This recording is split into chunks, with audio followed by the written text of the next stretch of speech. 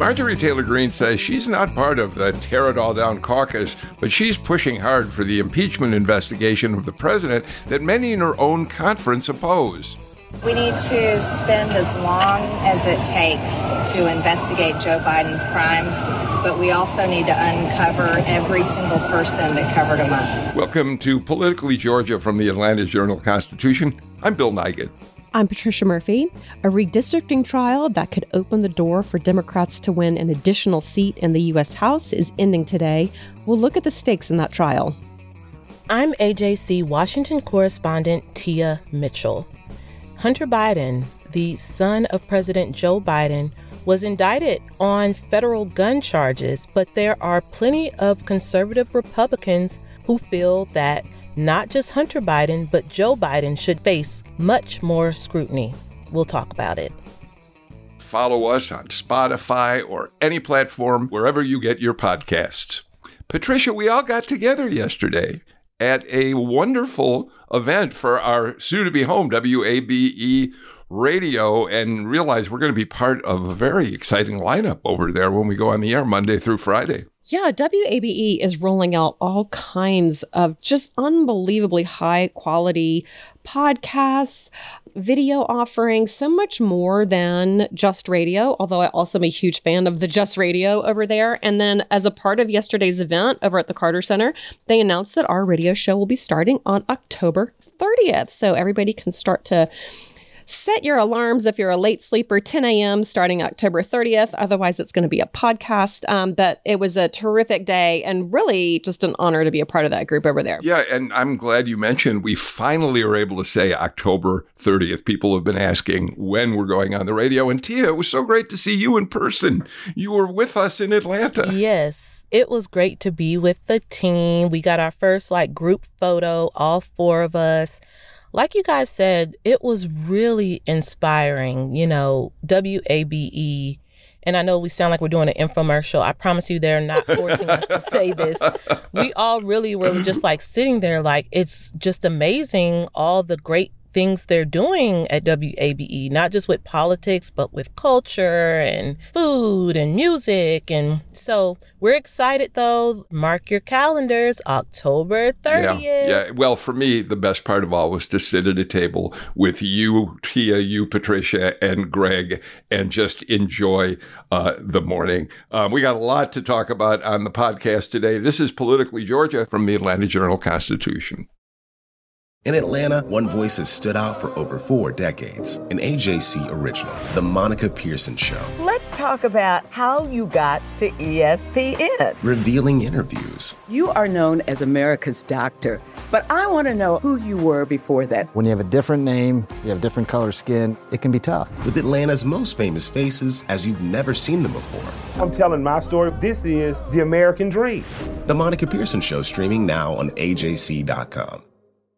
Donald Trump has been indicted in Atlanta. We have so many court dockets to follow, but we haven't really seen anything yet. The Atlanta Journal-Constitution has covered every moment of this historic case. I've been writing about this investigation for 2.5 years. Our team is led by reporters Bill Rankin and Tamar Hallerman. Follow our coverage on AJC.com and listen to new in-depth episodes of the award-winning podcast, Breakdown, the Trump Indictment, only from the Atlanta Journal-Constitution.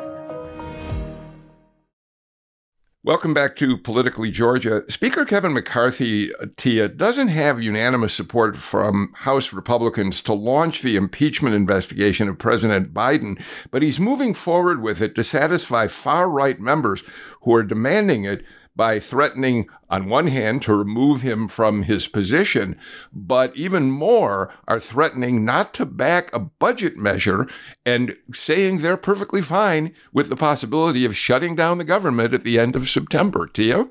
I mean, it's funny. Over the recess, Mitch McConnell said, it's a pretty big mess, and appropriations, finding out how to keep the government funded past September 30th is a pretty big mess. I spoke to several members, Republican members of Georgia's delegation Thursday before they went home, and they all have different ideas, not just about the path forward, but it's not just the hardliners who are open to a government shutdown. I talked to Representative Buddy Carter, who's known as one of the more, he's not considered a fire starter, and he doesn't necessarily want a government shutdown, but he said it's not the worst thing in the world.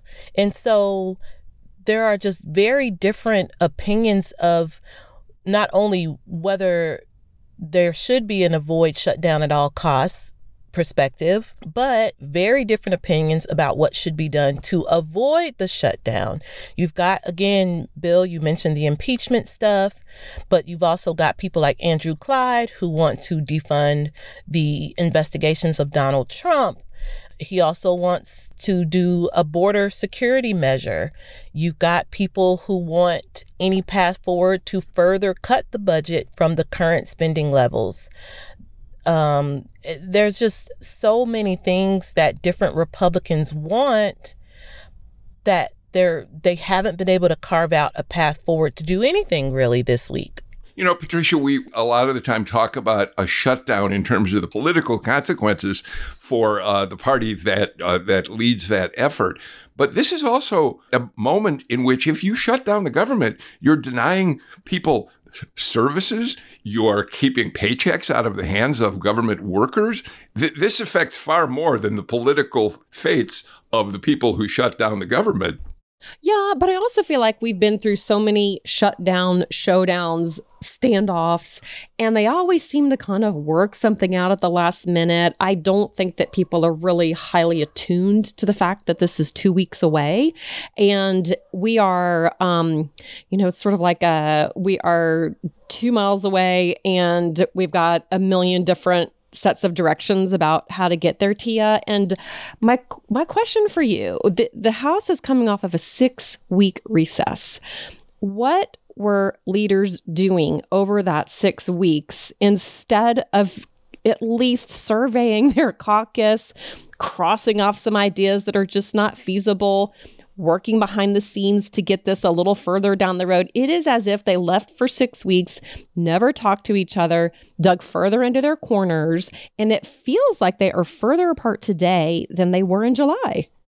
That's a good point. It seems like, from what I could gather, is that, number one, they weren't doing a whole lot of talking to each other, but there were plenty of people, Marjorie Taylor Greene, Andrew Clyde, members of the House Freedom Caucus, over the recess put out their demands, so to speak. And when they got back to Washington, we should note they only worked 3 days this week, Tuesday, Wednesday, Thursday, because they're out Friday.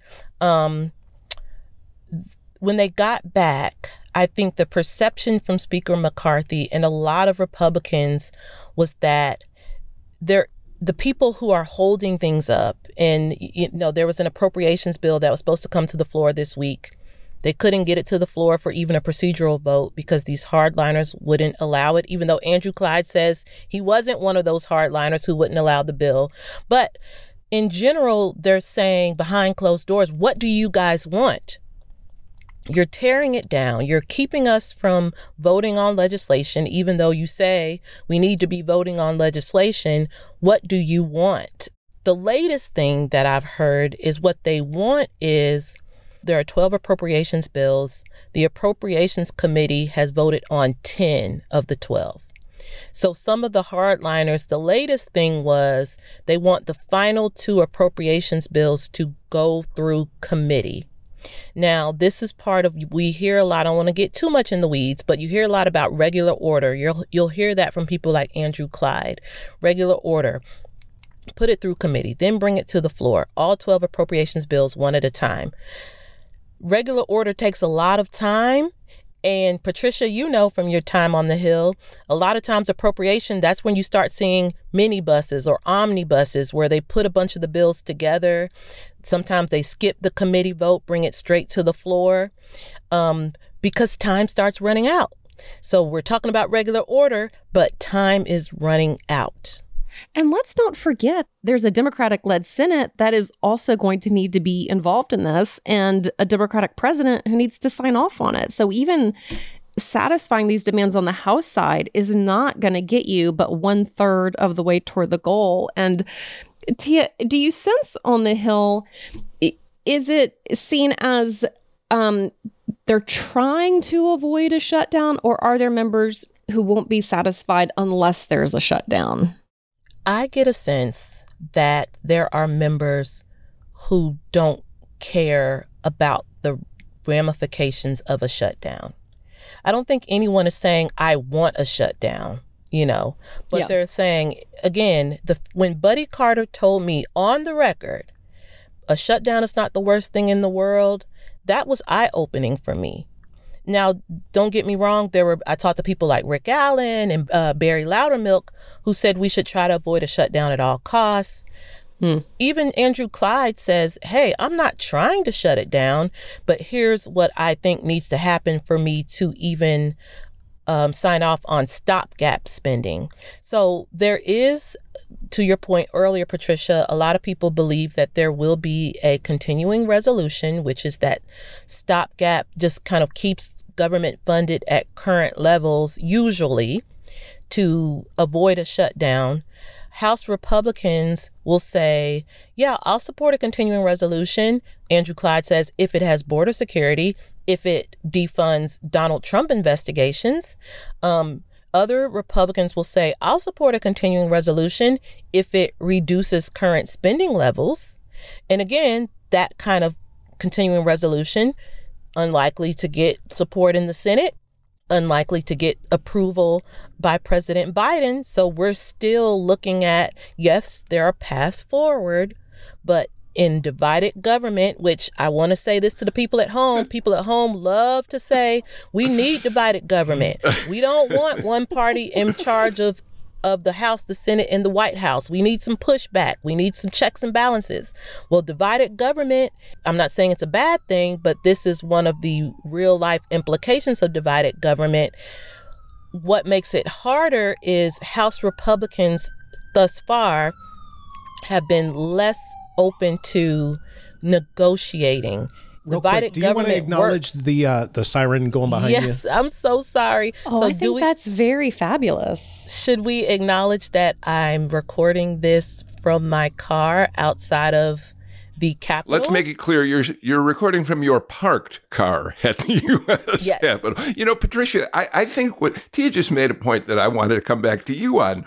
I loved your optimistic spirit in a way. The notion that the Republicans have had time to work with their conference to negotiate, to talk rationally about what needs to be done to pass the spending measure. But when you only have this slim 5-vote margin in the Republican conference, and when you've got people like Andrew Clyde who are insisting that they won't vote for the measure unless we look at defunding Fani Willis, the federal indictments of Donald Trump. How much rational conversation can move forward in a productive way? Well, and I don't know that it was optimistic to think that they would be speaking over August recess. I think it's just logical. I think that's just what you do to avoid absolute catastrophe. And I think catastrophe would look just like this, just about where they're going right now, with McCarthy having Matt Gaetz on the floor, talking to him like he's a toddler and saying, if you don't do these things, we are going to move a motion to vacate. Now, behind closed doors, Tia, Politico's reported that Speaker McCarthy said to his caucus, go ahead and do it. Let's see that motion to vacate. I think his confidence, and I don't think it's misplaced right now, he doesn't think there's anybody else who could do this job any better. This is just a very tight margin, and you have members on the edges who are running a really hard bargain, but it's almost as if failure is the only way that's going to kind of create a path towards success in some ways. So I kind of thought McCarthy would have sorted some of this out by now, but maybe it's just not sortable. Yeah, I think it's so interesting about McCarthy. We're a family show, but we can just say there was some not so nice language apparently in that closed door Republican meeting this morning. And he's basically calling out the opposition, saying, if you want to vote to remove me, bring it to a vote. Let's go. And I was talking to a member of Florida's delegation, and I said, you and me go way back with Matt Gaetz. We know he's an agent of chaos. And again, it's for Matt Gaetz, the perception with a lot of fellow Republicans is that he's doing it for the clout, for the TV hits, for the fundraising. They don't have an alternative. There is no one else who can get the votes to become speaker.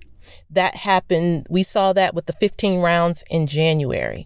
So what is the point of a motion to vacate? Well, again, it'll bring a lot of attention to whoever brings the motion, but it won't necessarily be fruitful.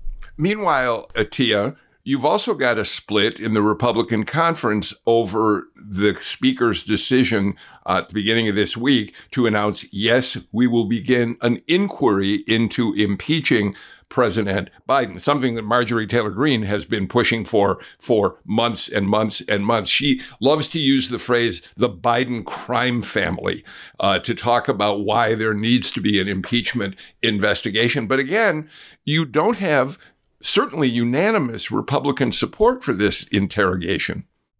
It's far from unanimous, but I think what most Republicans are saying, even those who maybe if it had been brought to a vote, wouldn't have voted for it, they're not necessarily publicly criticizing Speaker McCarthy. What they're saying is, hey, there's nothing wrong with an inquiry. Let's look into it. Let's investigate. And if we find wrongdoing, then we'll know that we need to bring articles of impeachment. That's basically what Buddy Carter told me, that he supports an inquiry. Now, I think where the people who are more critical of what Speaker McCarthy did are those Republicans who are in districts that Biden won. We don't have any of those such districts in Georgia right now. We've talked about that in the immediate past podcast. But so I think most Republicans are okay with it. There are probably a dozen or so that probably would rather he have not gone there. But again, he helped them a little bit by avoiding them having to actually take a vote on whether to start an impeachment inquiry. Tia, what's your sense about Trump's influence in this process? We know that Marjorie Taylor Greene has been meeting with Trump. She went to Bedminster and met with him, and apparently impeachment came up as a topic of conversation. I also saw reporting that Ron DeSantis has been working back channels with House members, not on the impeachment necessarily, but on the question of government shutdown. Do you sense that Trump in particular is pushing this partly by getting his constituents into it, by pushing this message on social media and on right-wing media? Is that a piece of this that's driving the train? I absolutely think so, because we know that he's the standard bearer of the party. We know there are a lot of Republican voters who want Trump to be protected. They want him to become president. And we know, quite frankly, there are a lot of Republican members of Congress who are Trump supporters, Trump aligned. And so on the issue of impeachment, they want to be able to say, well, you say President Trump was impeached, so was Joe Biden. You say President Trump broke the law, so did Joe Biden. So that's an important talking point as we head into a potential Biden-Trump rematch. When it comes to the budget, what they are saying is they have to push back against the Biden agenda. So some of what we're seeing with the budget, remember, the last Congress was Democrats held the House, the Senate, and of course the White House. They say the current spending level reflects Democratic priorities.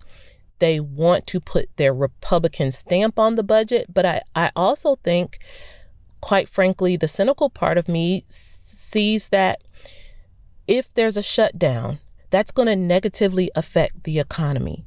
Part of the reason why I think some Republicans are okay with that is they've already been criticizing the status of the economy under President Biden. Now, that's a cynical way of looking at it, but we're in very cynical times.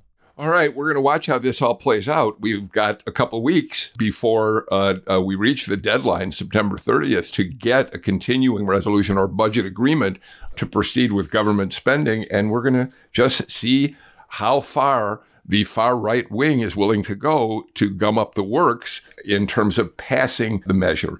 So let's do this. Let's get to our first break. But when we come back, let's take a look at the federal trial just ending here in Atlanta that could lead to a reshaping of Georgia's legislative and congressional districts. We'll look at the consequences of Judge Steve Jones' ruling. This is Politically Georgia from the Atlanta Journal-Constitution. Hip-hop is a product of black people. It's a product of black song and celebration. The Atlanta Journal-Constitution presents hip-hop's most pulled elements are pulled from the South. A Southern hip-hop story. We always go back to that moment of the Source Awards.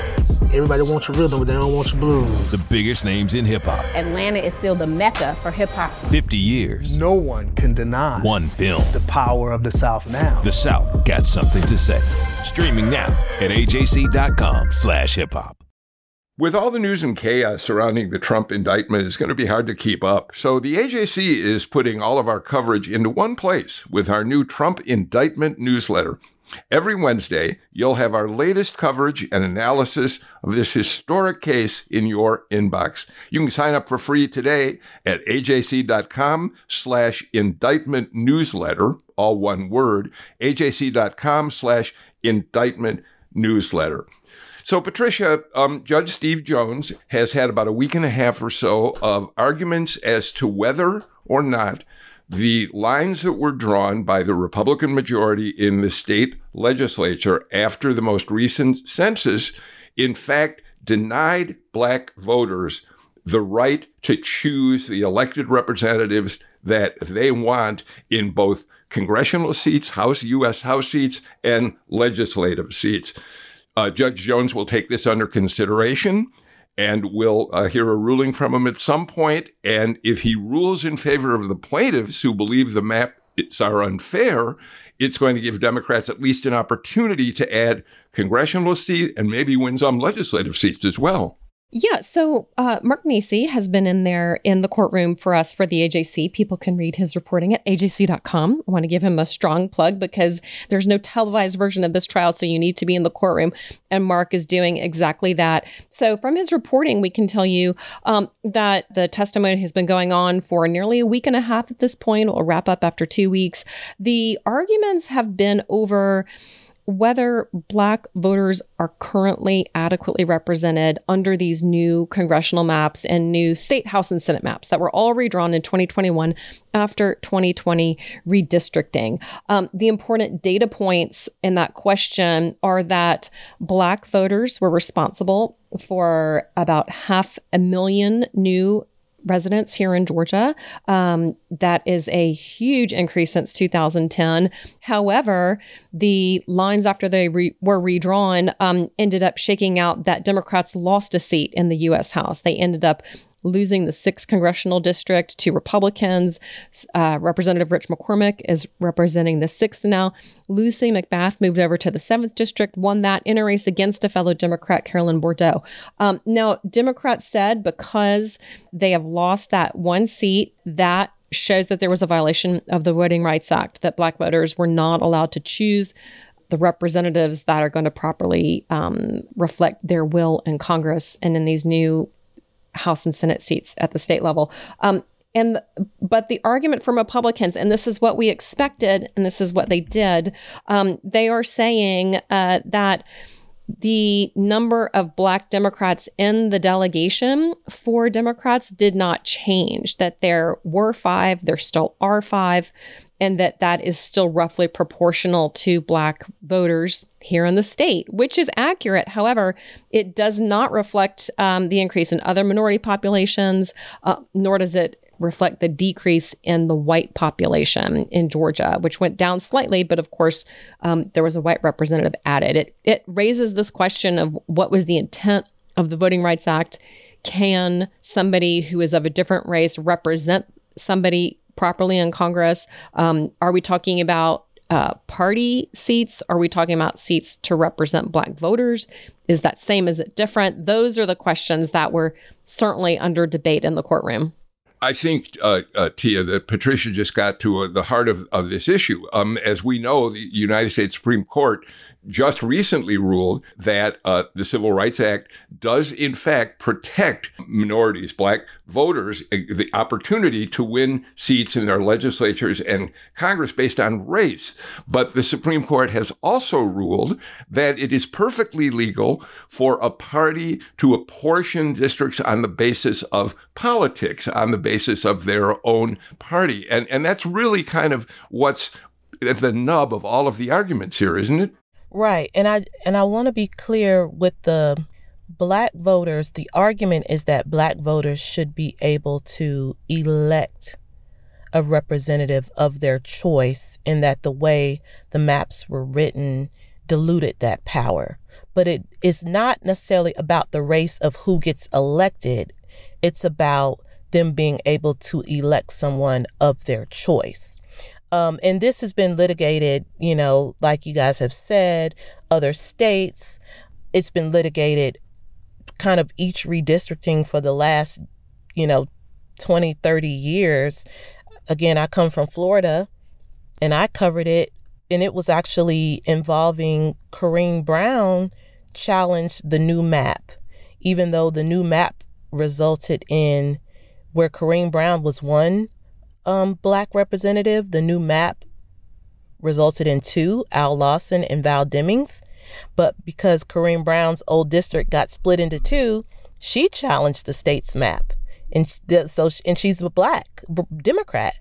So for Georgia, I do think that the case is tougher. Alabama seemed much more cut and dry.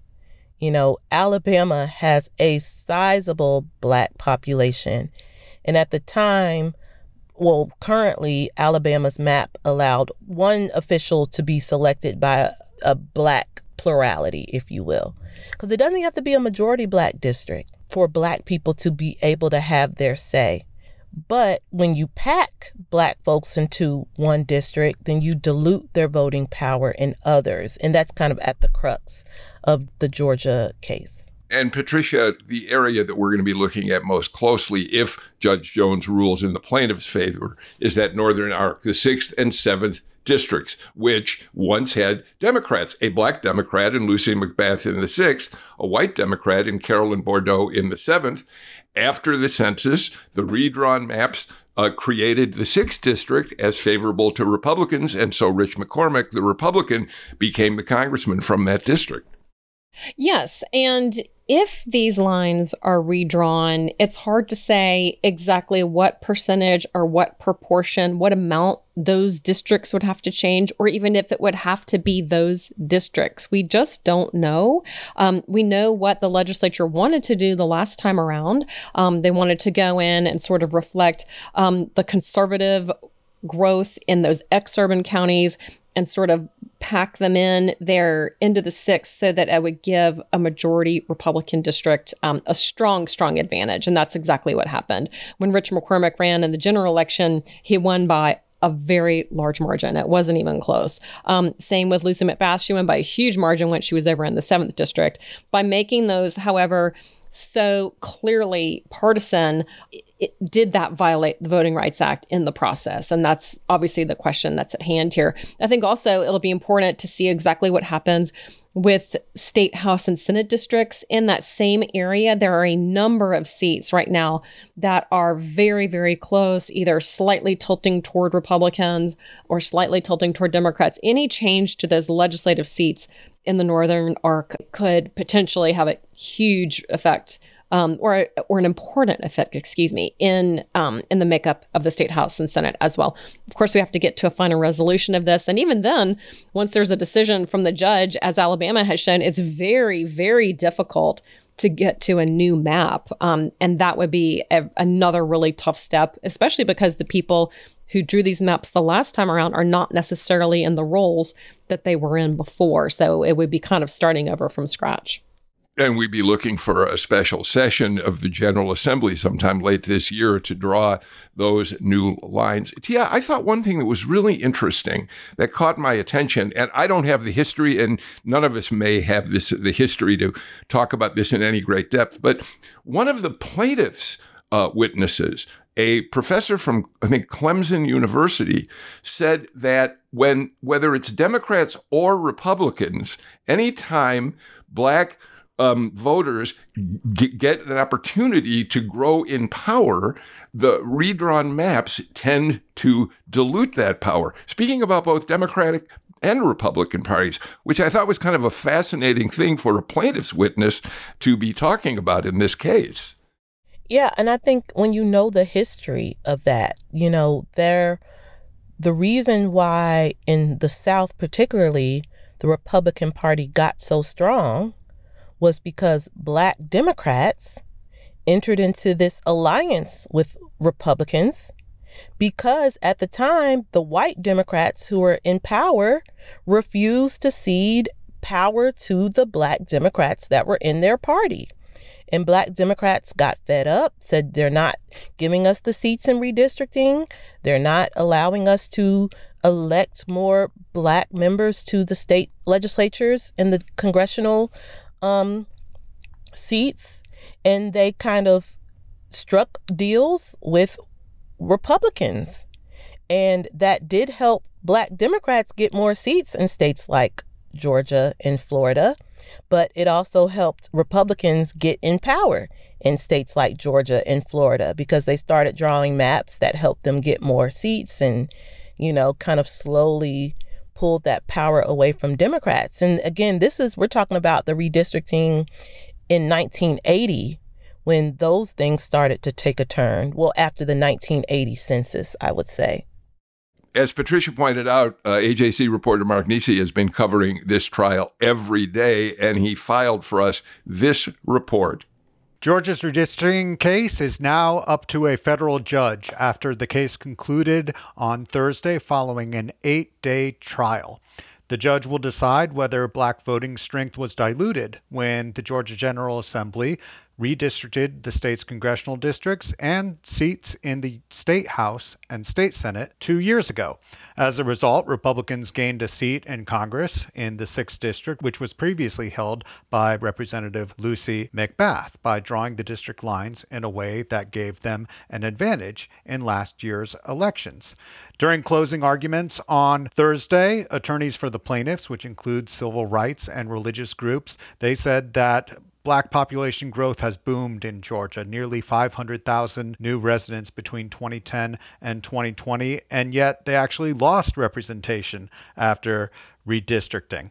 And they say that if you look at the Voting Rights Act, which is meant to prevent discrimination in redistricting, that the plaintiffs believe they proved their case. They showed that voting is polarized along race, that Black voters tend to support Democrats and white voters tend to support Republicans, and that through redistricting, that pattern persisted, and Black voters and Democrats, by extension, did not make any progress in district races. Now, on the other hand, the state's defense says, well, look, Black voters have made a lot of progress in statewide races.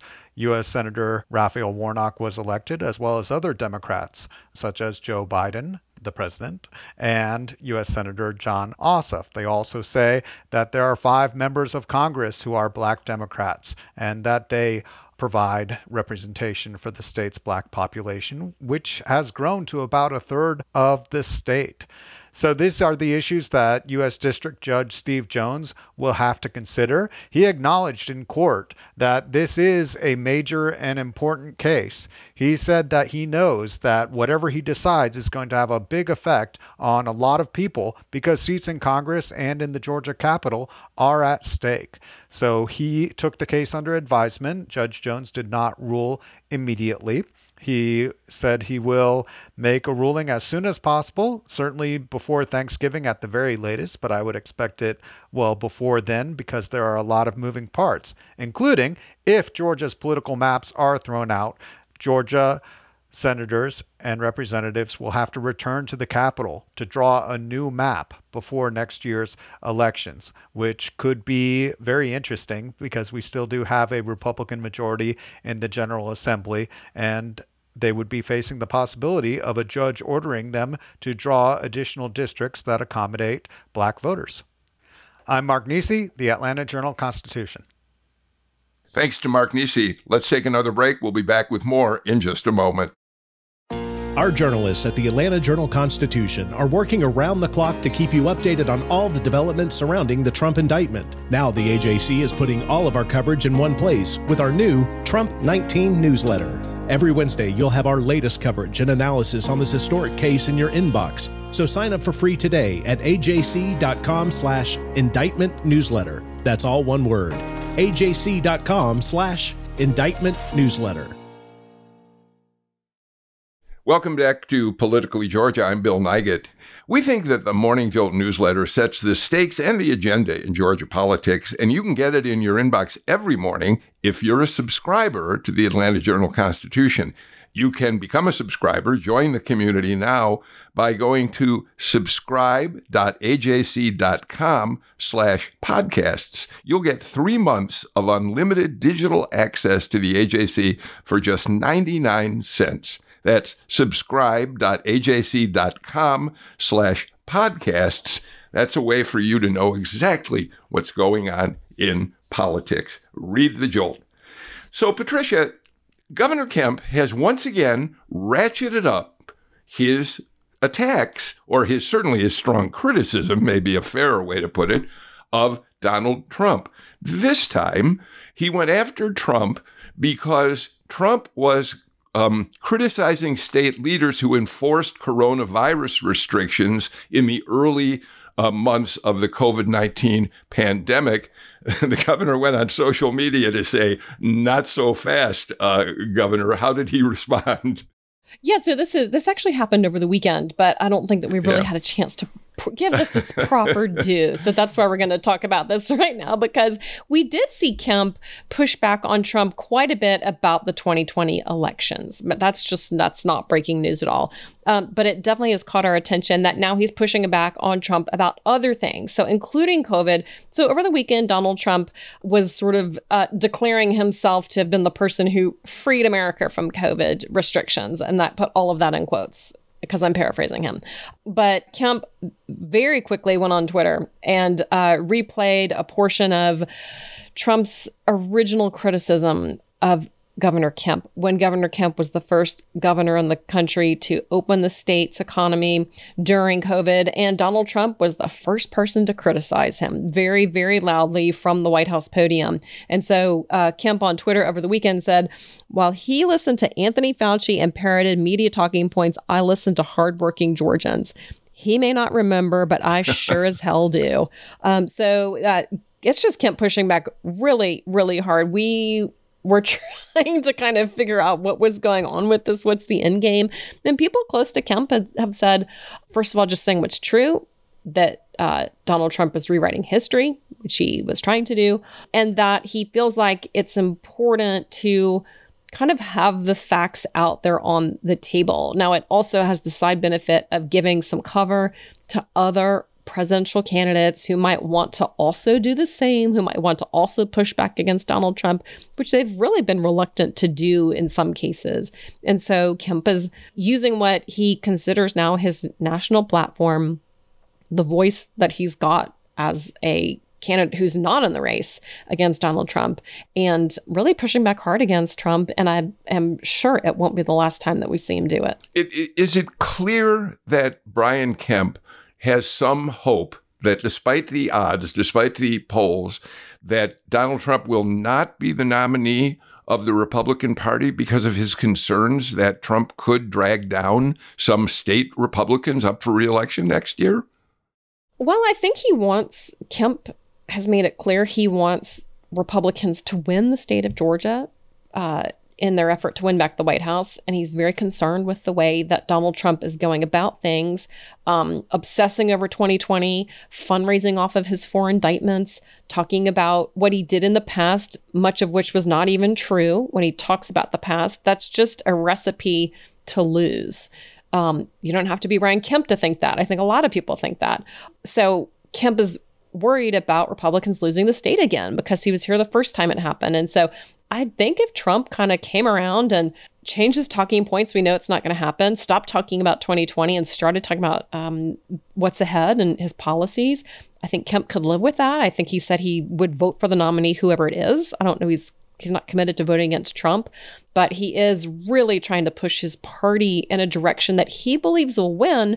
And he believes that because that's the way he won in 2022. Tia, actually, Governor Kemp talked to our friend Chuck Williams at WRBL TV in Columbus fairly recently, over the weekend, actually. He said to Chuck, I don't think there's any question I've had more of a national voice just because of what I've been through. His getting attacked by Trump over and over and over again for years now, actually.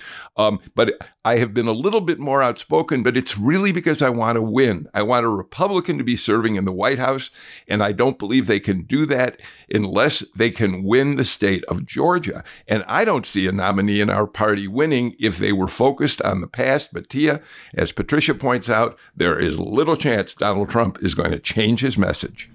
Not only is there a little chance that Donald Trump is going to change his message, but kind of further problematic for Governor Kemp is that there's little chance that Republican voters are not going to stick beside Donald Trump.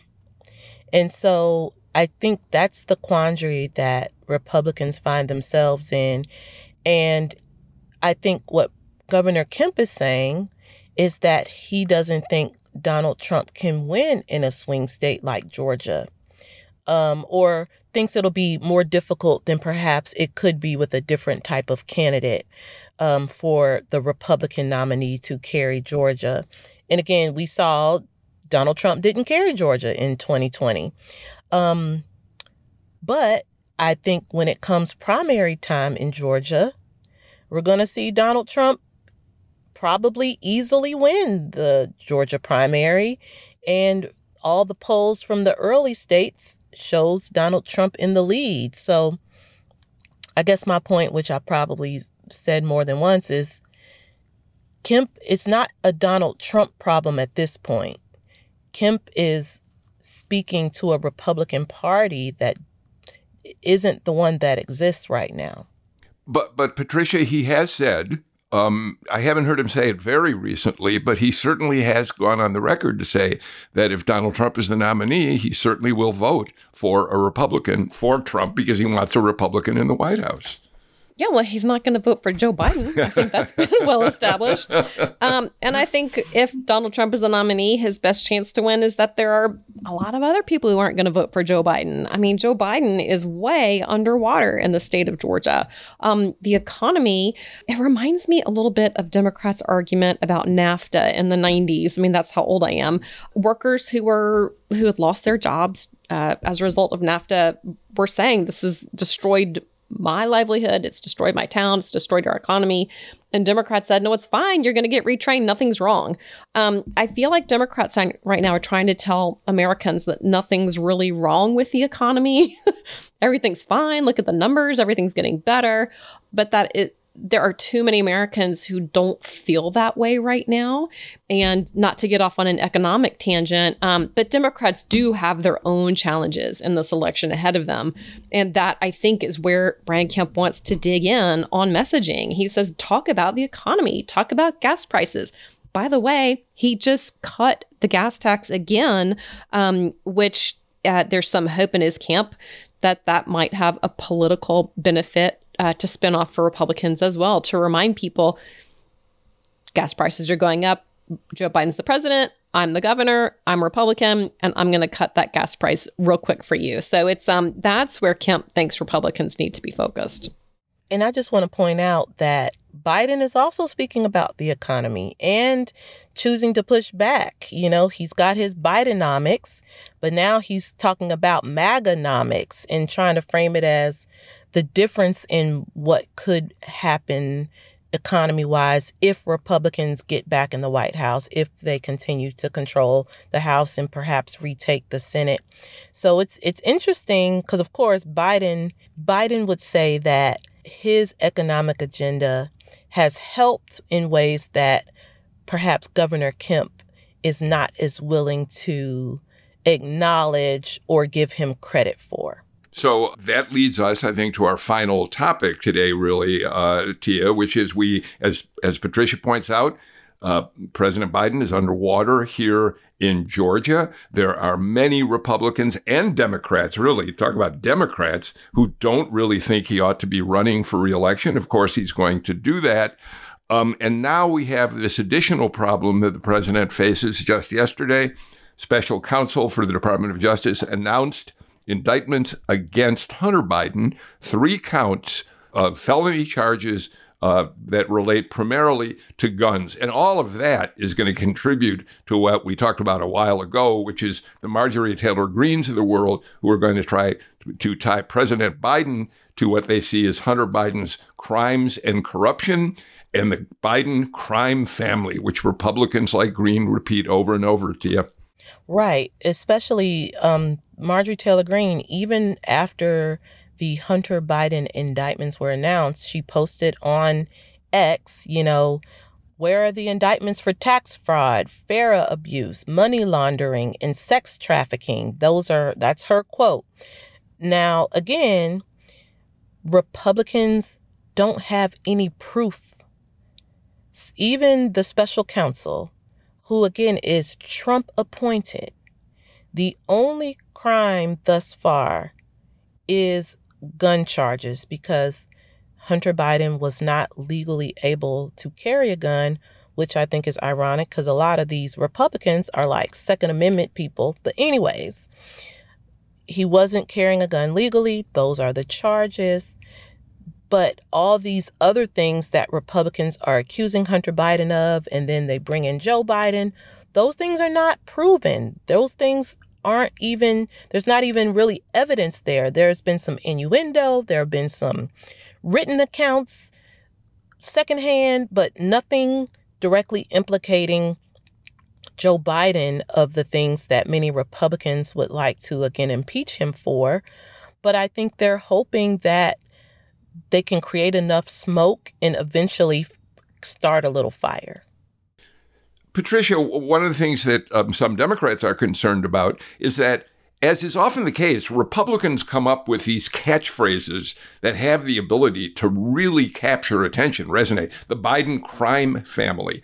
Democrats have never been as good at that kind of labeling against their opponents. But now there's some concern that the president is not going to say anything to push back on certainly on his son's indictments. He's going to want to stay free of it because he doesn't want to interfere with the Department of Justice.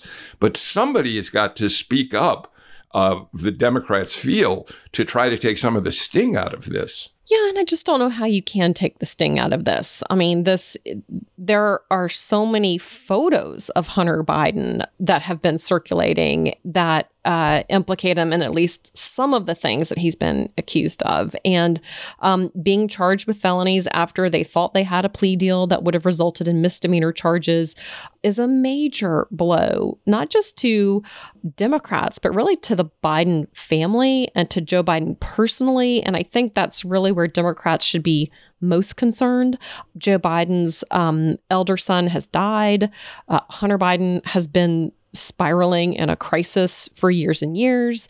To see his own son indicted on felony charges with the chance of going to jail, and also have his hands really tied in what he can do that he believes is appropriate. He's such a traditional institutionalist. He would never speak out loud about an ongoing Justice Department investigation, even of his own son. And so they are in a real difficult spot here. This is going to be personally very, very difficult for Joe Biden. Messaging wise, what can you possibly say to make this better? I'm not sure, except just point fingers at the Republicans. But at a certain point, it does also undermine the Republican talking point that there's a 2-tier justice system, that the Biden White House won't indict anybody but Donald Trump and his friends. This is proof that that is just not accurate. They are indicting the president's own son, and in a way that could really be damaging to him and his campaign, just as it's at the point where it needs to be picking up steam. Of course, we will be talking about this probably throughout the 2024 campaign cycle as the case against Hunter Biden moves forward in the courts. All right, Shani B., I think it is time for our listener mailbag. Have I got that right? Oh, you know it. It is Friday. And we've got a lot of calls to the Politically Georgia podcast hotline, which, of course, you can call into anytime. 404-526-AJCP. That's 404-526-2527. And, of course, it's been a little lonely without Greg Bluestein here today. Yeah, Greg is off. He's doing another one of his very important appearances. Is that what you understand, Patricia? Greg has gone into enemy territory on the Georgia Tech campus. As a University of Georgia graduate, I didn't think he would be doing that in this lifetime, but he is. He was invited to deliver a very prestigious lecture at Georgia Tech. They made an exception on their no Bulldogs rule down there as well. So, it's everybody coming together to have a moment. We'll have to get a full report from Greg when he's back. In these times of divisive politics, wonderful that Greg Bluestein sets the tone for working together, Georgia Tech and Georgia University. A true statesman. Shani B., give us a question. Dwayne in Covington wants to talk about giving Hollywood money. Georgia subsidizes the film industry with millions of dollars. During this writers and actors strike, there are thousands of behind-the-scenes film workers out of work. Are we still giving the producers and the owners money? I was trying to look it up. We just wrote an article on AJC.com about the film industry impact. And even with this strike this year, the film industry continues to flourish in Georgia. So yes. Now, things have slowed down for sure, but there's still incentives that are going out for productions. But I think, to me, that's two separate things, because productions, for the most part, that need union actors, union workers, are not moving forward. But regardless of whether they're union or not, these productions are getting incentives. Here it is. Rodney Ho, TV film producer, spent $4.1 billion in Georgia fiscal year 2023. That's down slightly from a record in 2022. And in spite of the writer's strike. Now, again, this is what they spent. It doesn't incorporate the incentives they received, but it's still a big industry here in Georgia. All right. You can probably look up that article at ajc.com if you want to see Rodney Ho's piece on just that. Shani B., you got another one for us? Sure do. The next call comes from Paul in Buckhead. He wants to talk about Bill White. Bill White, the former CEO of Buckhead, has moved out of Buckhead, but is still active on social media, commenting on state and national politics. My question to the panel is, what future do you think Bill White has in Georgia state politics?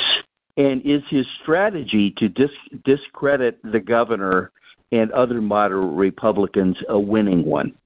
Patricia, I don't think anyone has covered Bill White as closely as you have, so this is a perfect question for you. I do actually know the answer to this question. You are exactly right. Bill White has moved to both Lake Burton, where he has one home and is building a second home, as well as to Mar-a-Lago's neighborhood in Palm Beach. He also, the last time I talked to him, he had his membership papers in at Mar-a-Lago, and it was just a matter of paperwork to get it all taken care of. So the important thing to know about Bill White is very, very close to Donald Trump. And I would interpret anything he's doing on social media as a way to support, to inoculate, to defend, and to advance Donald Trump's interests. So when we see Bill White attacking Brian Kemp on social media, that is because Brian Kemp is pushing back against Donald Trump vocally and is getting quite a bit of credit nationally for doing so. We also see Bill White talking about Fonnie Willis, talking about the Fulton County Jail. All of this, interpret it simply as a Donald Trump PR effort. There will also be an effort that Bill White talks about quite a bit that doesn't have a lot to do with Donald Trump.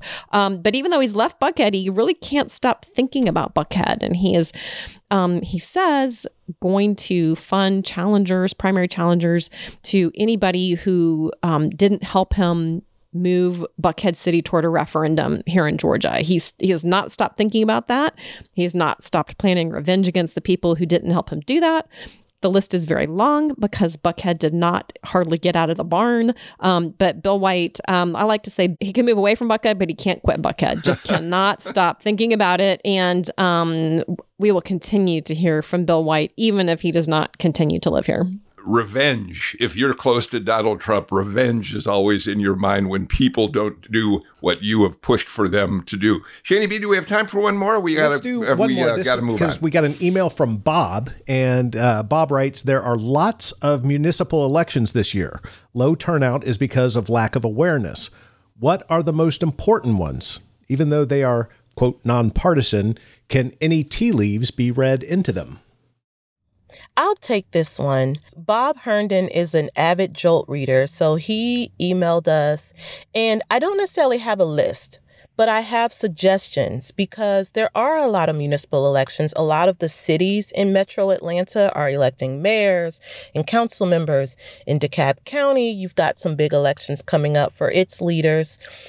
Yes, the AJC will have coverage often closer to Election Day. But there are a lot of other community publications that cover these municipalities. For example, your Decatur-ishes, your DeKalb Champions, your Reporter newspapers, your Marietta Daily Journal. So I want to give a shout out to other local media. Yes, the AJC, read us, but you've got to dig deeper for some of these more localized races oftentimes. And that's kind of the message I want to send to our listeners.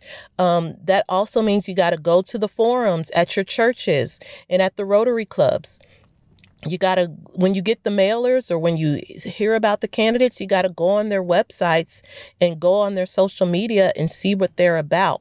There's no list of the top races because if you're in Dunwoody, your top races are different than South Fulton or, Fayetteville. But pay attention to these races in your backyard. They're just as important as who's running for president. Perhaps even more important, because as you guys see, there's chaos in Washington. They're not getting anything done. But let me tell you what will get done every year. Your property tax rates. What will get done every year is your school board is deciding about buses and curriculum. So that's where you got to pay attention, folks. Okay. Thank you for that answer, Tia. It's time now for us to turn to our choices for who is up and who is down this week. Tia, you want to start with your choice for who's down? Darn it, I knew you were going to come to me first. My who's down is going to have to be Kevin McCarthy because it just looks like he's lost control of the Republican conference in the U.S. House. There is no path forward for even temporary government spending. And as we've said, right now, the shutdown would happen in 2 weeks. Patricia, who's down in your book this week? So my who's down are the lowest paid members of the U.S. military, as well as dozens of military generals and high-level leadership waiting for confirmations. There are two separate political processes in Washington that have bogged down what would be a very large pay raise for some of the lowest paid members of the military. There is a separate blockade sponsored by Alabama Senator Tommy Tuberville. So over an abortion issue, but it's resulted in dozens of military leaders not getting the promotions that they are waiting to receive. That has a lot to do with their leadership of new bases, of new commands. And within 2 weeks, the chairman of the Joint Chiefs position will be vacant as well because of that Tuberville blockade. So very, very significant damage to those members of the military over what are, I think, admittedly political actions. My who's down is Harrison Floyd, who happens to be one of the defendants who has been charged in the conspiracy that Fani Willis alleges was an effort to overturn the results of the 2020 election. And here's why.